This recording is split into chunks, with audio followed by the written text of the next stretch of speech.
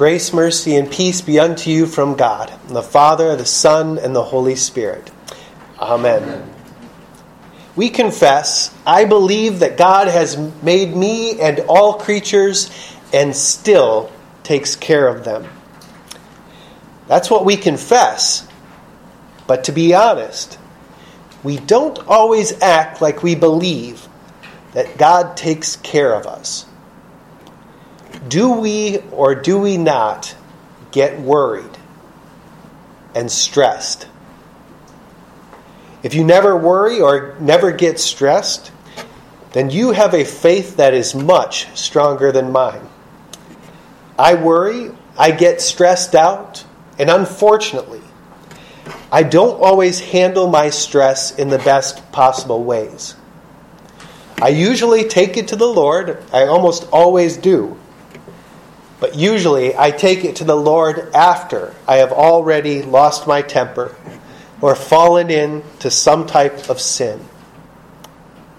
We have a hard time believing that the situations that we find ourselves in are ordered by an omnipotent, loving God.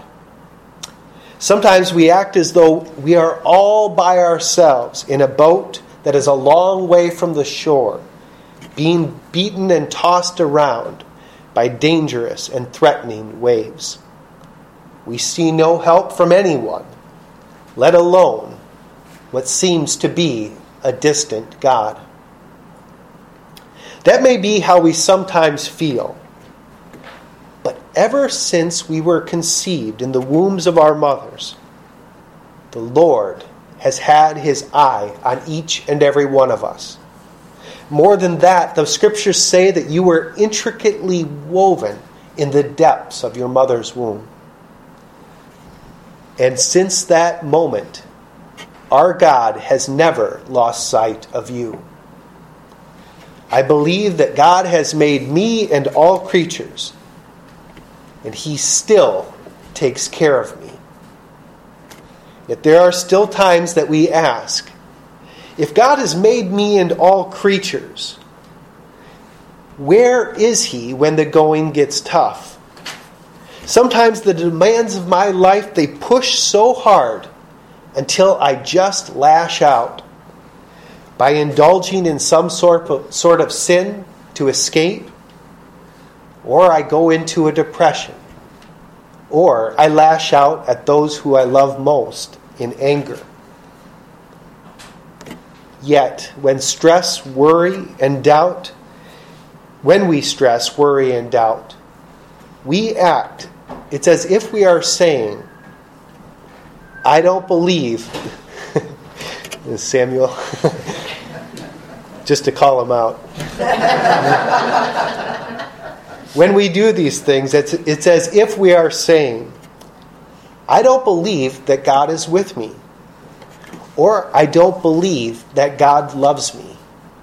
Or even if he does love me, he's not big enough to take care of me in this situation. That's what doubt really says.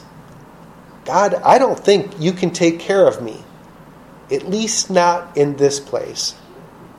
Now we're all guilty of feeling this way and acting like this way.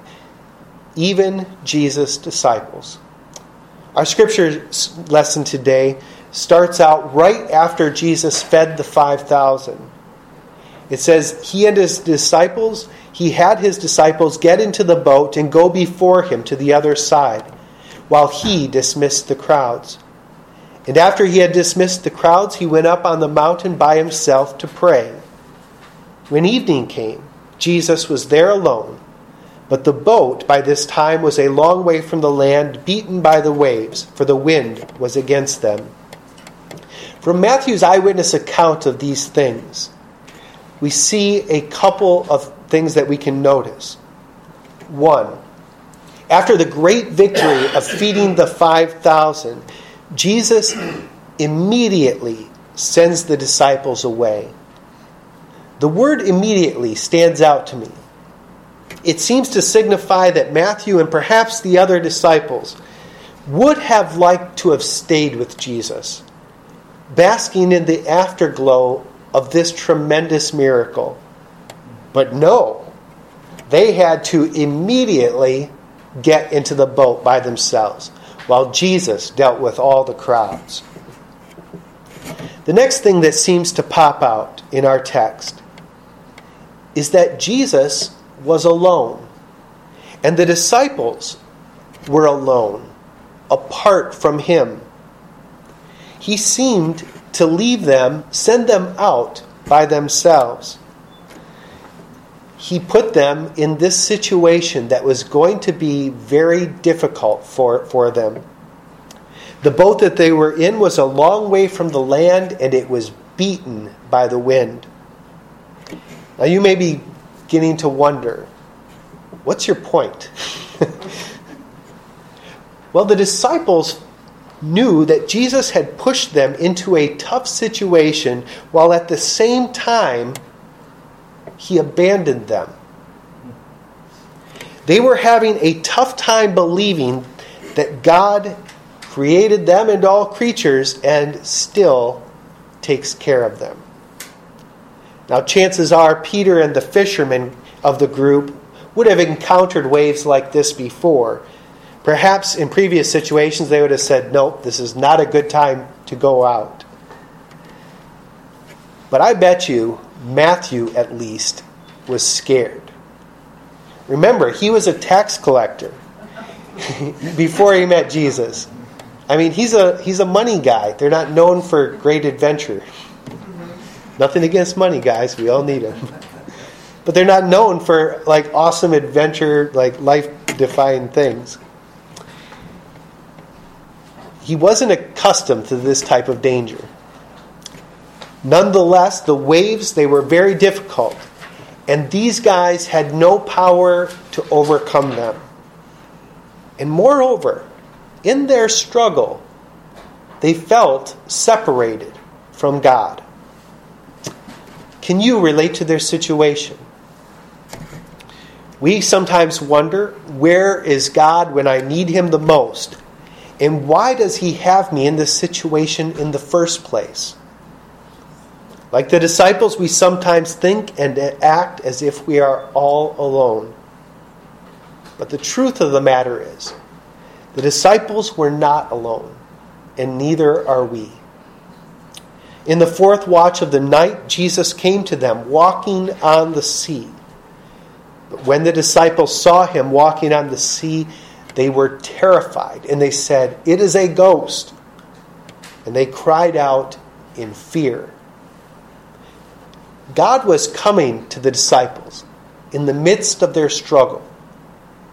He put them in this situation, and he was not leaving them alone. But here's the thing. The disciples did not have the eyes of faith to see Jesus in their situation. When they just saw him walking on the water, they thought he was a ghost. Now here is proof that they really thought that God had abandoned them. The next line says, they were terrified. If they believed that God had created them and all creatures and still takes care of them, they would have recognized that nothing in all of creation could separate them from the love that God has for them in Christ Jesus. Not even a ghost. But they, like us, saw only what was right in front of them. And they failed to recognize that if Jesus put them in this situation, and he did, he was going to see them through it. Immediately, Jesus spoke to them, saying, "Take heart, it is I. Do not be afraid." What just happened here? God spoke his word to the disciples' fear. I can't tell you how many times I am reminded of a sermon or something that I have read in the scripture when I'm in the midst of stress, worry, or doubt. Unfortunately, when I'm reminded of God's word by the Holy Spirit, I often do what Peter did. I doubt even more.